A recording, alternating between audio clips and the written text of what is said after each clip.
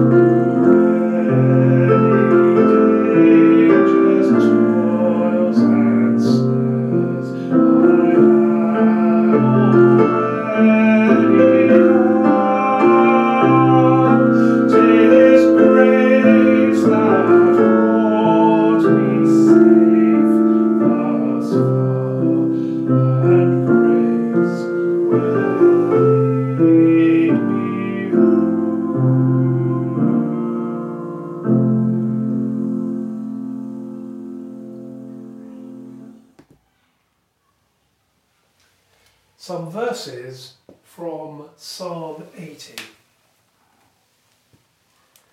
You brought a vine out of Egypt and drove out the nations and planted it.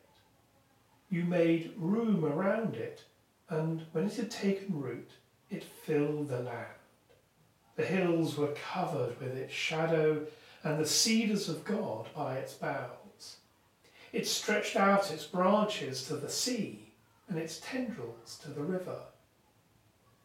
Why then have you broken down its wall, so that all who pass by pluck off its grapes?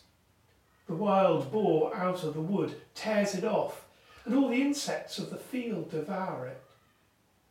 Turn again, O God of hosts, look down from heaven, and behold. Cherish this vine which your right hand has planted, and the branch that you made so strong for yourself. The people of God are often described in the Old Testament as a vine or as a vineyard. A vine that is special to God. In this psalm there is a complaint and a lament. To this effect, yet again, O God, the enemies of your people have been able to ruin your vine. It's a cry that perhaps we're familiar with. Why have you allowed this to happen to us, God? At this time, many people are experiencing strong, life-sapping emotions. Weariness, frustration, fear of what might lie ahead, or grief for what may have been lost. But the long witness of the Bible and the long witness of the church is that when we find ourselves in these times of desolation, Actually, what we need to do is to redouble our efforts to turn to Jesus and to have faith in his saving love, his abundant life. Why? Because he is the true vine, and we need to be grafted into his life. Let us pray. Lord, we praise and thank you for all your gifts to us, for your faithfulness in all of our experiences, for your love throughout our lives, for healing, connection and peace. With the church we pray, O God, the protector for all who trust in you, without whom nothing is strong, nothing is holy. Increase and multiply upon us your mercy, that with you as our ruler and guide we may so pass through things temporal that we lose not our hold on things eternal. Grant this, Heavenly Father, for our Lord Jesus Christ's sake. Amen. As our Saviour taught us, so we pray. Our Father in heaven, hallowed be your name. Your kingdom come, your will be done, on earth as in heaven.